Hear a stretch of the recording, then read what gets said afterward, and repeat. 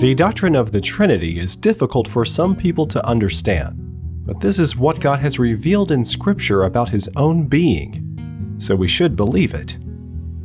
The doctrine of the Trinity states that in the unity of the Godhead, there are three eternal and co-equal persons: Father, Son, and Holy Spirit, the same in essence but distinct in role, three persons, or three centers of consciousness, and one being. There is a diagram in this article on our website for you to visualize it.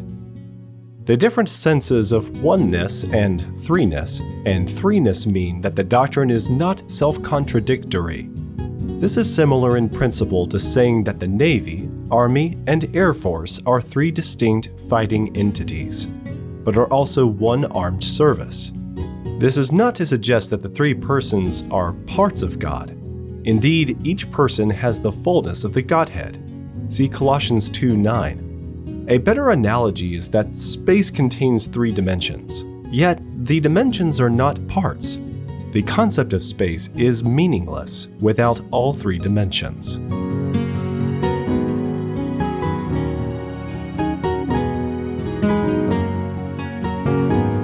Jesus Christ, Our Creator, by Dr. Jonathan Sarfati, originally published mid-1996.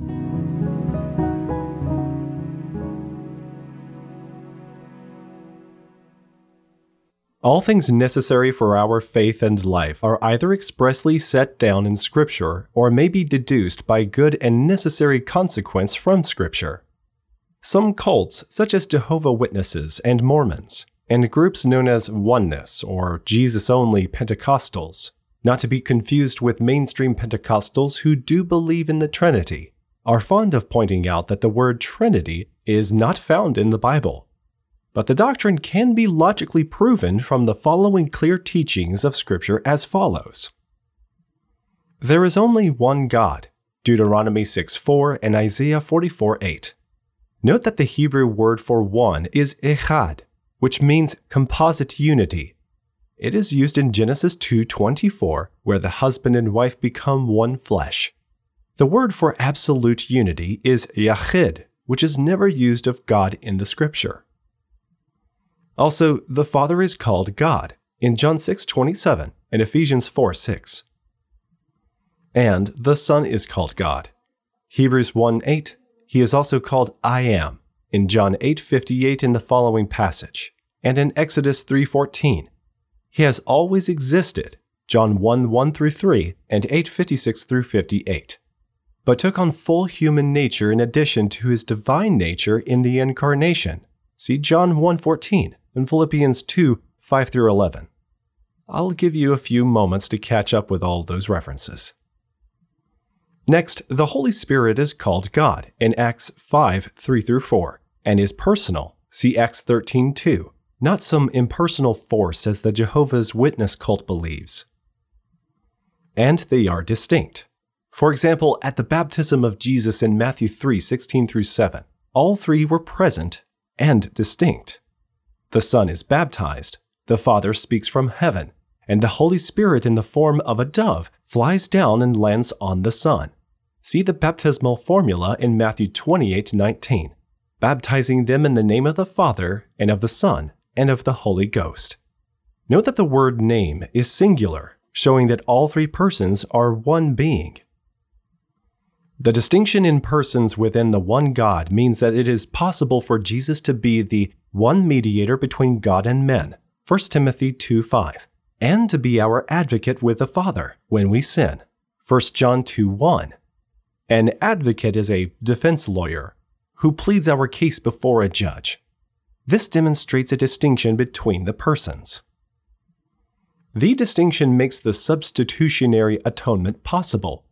How else could Jesus be the one to whom the Lord has laid the iniquity of us all? Isaiah 53:6. The one laying and the one on whom our sins are laid must be distinct. Jesus said that His Father sent Him, John 14:24, and that the Spirit was sent by both the Father, John 14:26, and the Son, John 15:7. This also points to distinct centers of consciousness, within the one God. The fact that Jesus prayed to God the Father in John 17:1 shows there was a distinction between Father and Son. Since Jesus was fully human as well as fully divine, and humans should pray, it follows that it was proper for Jesus to pray in his humanity.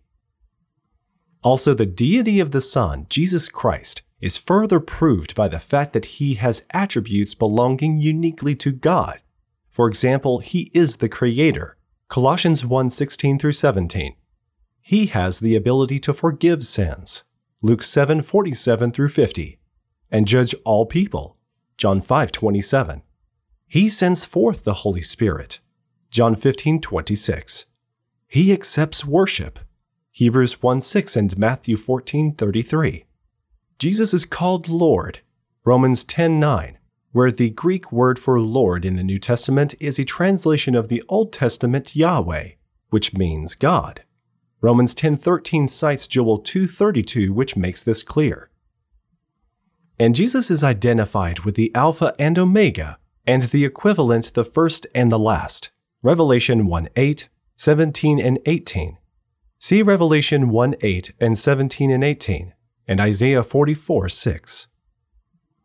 In the Old Testament, Jesus is the child who is called Mighty God and Everlasting Father.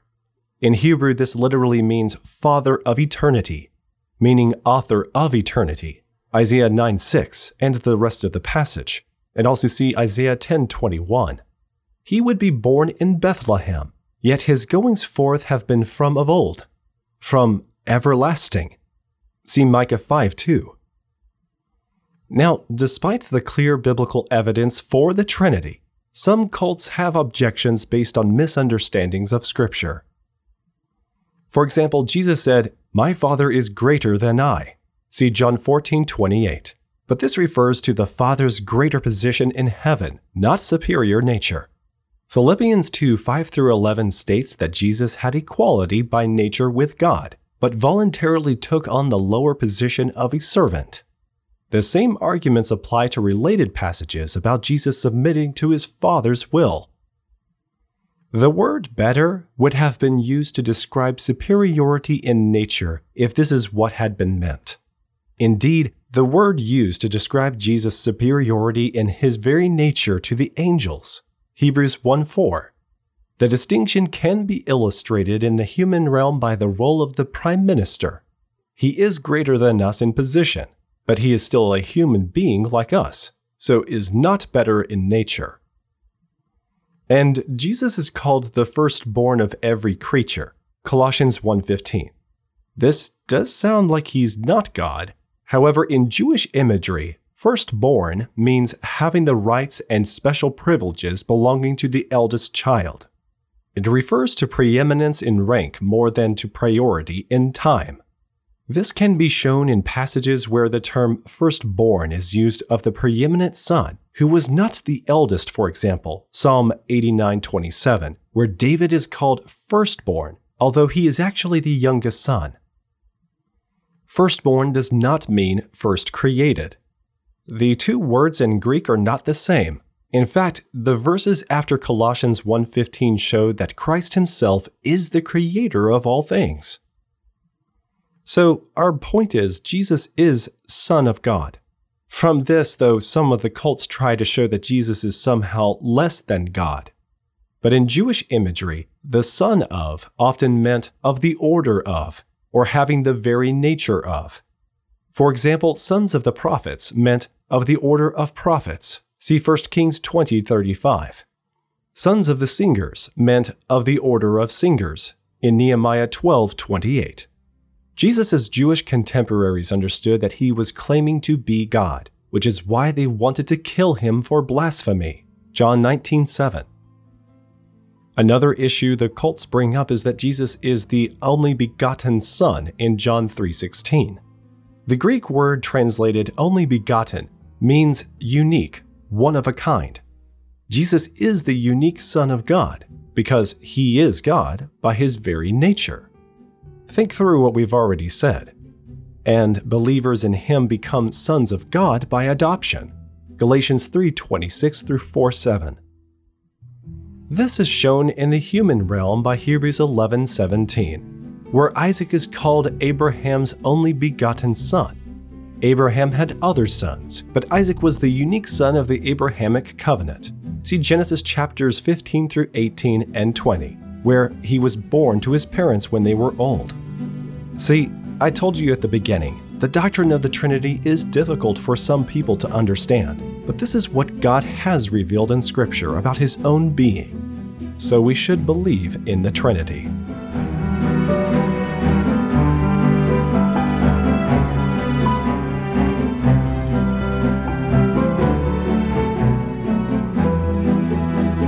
Hey listener, people do want to understand where we all come from. So the scientific community, religions, and education systems have each rose to the challenge to give answer to why we're all here.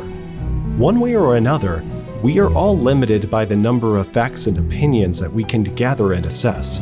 Evolutionists and creationists should both be aware of the facts though, no matter what, before we draw conclusions or debate origins and reality itself. If you want answers to evolution's most perplexing claims, you'll want to get a copy of the Creation Answers book. It provides biblical answers to over 60 important questions that everyone should be informed on, like, what about carbon-14 dating? How did all the animals fit on the ark? Where are all the human fossils? And how did bad things come about? Not only does the book answer your questions, but equips you to effectively respond to those that resist the gospel due to the theory of evolution. The Creation Answers book is a must-have for anyone's library, so get your copy today at creation.com/store.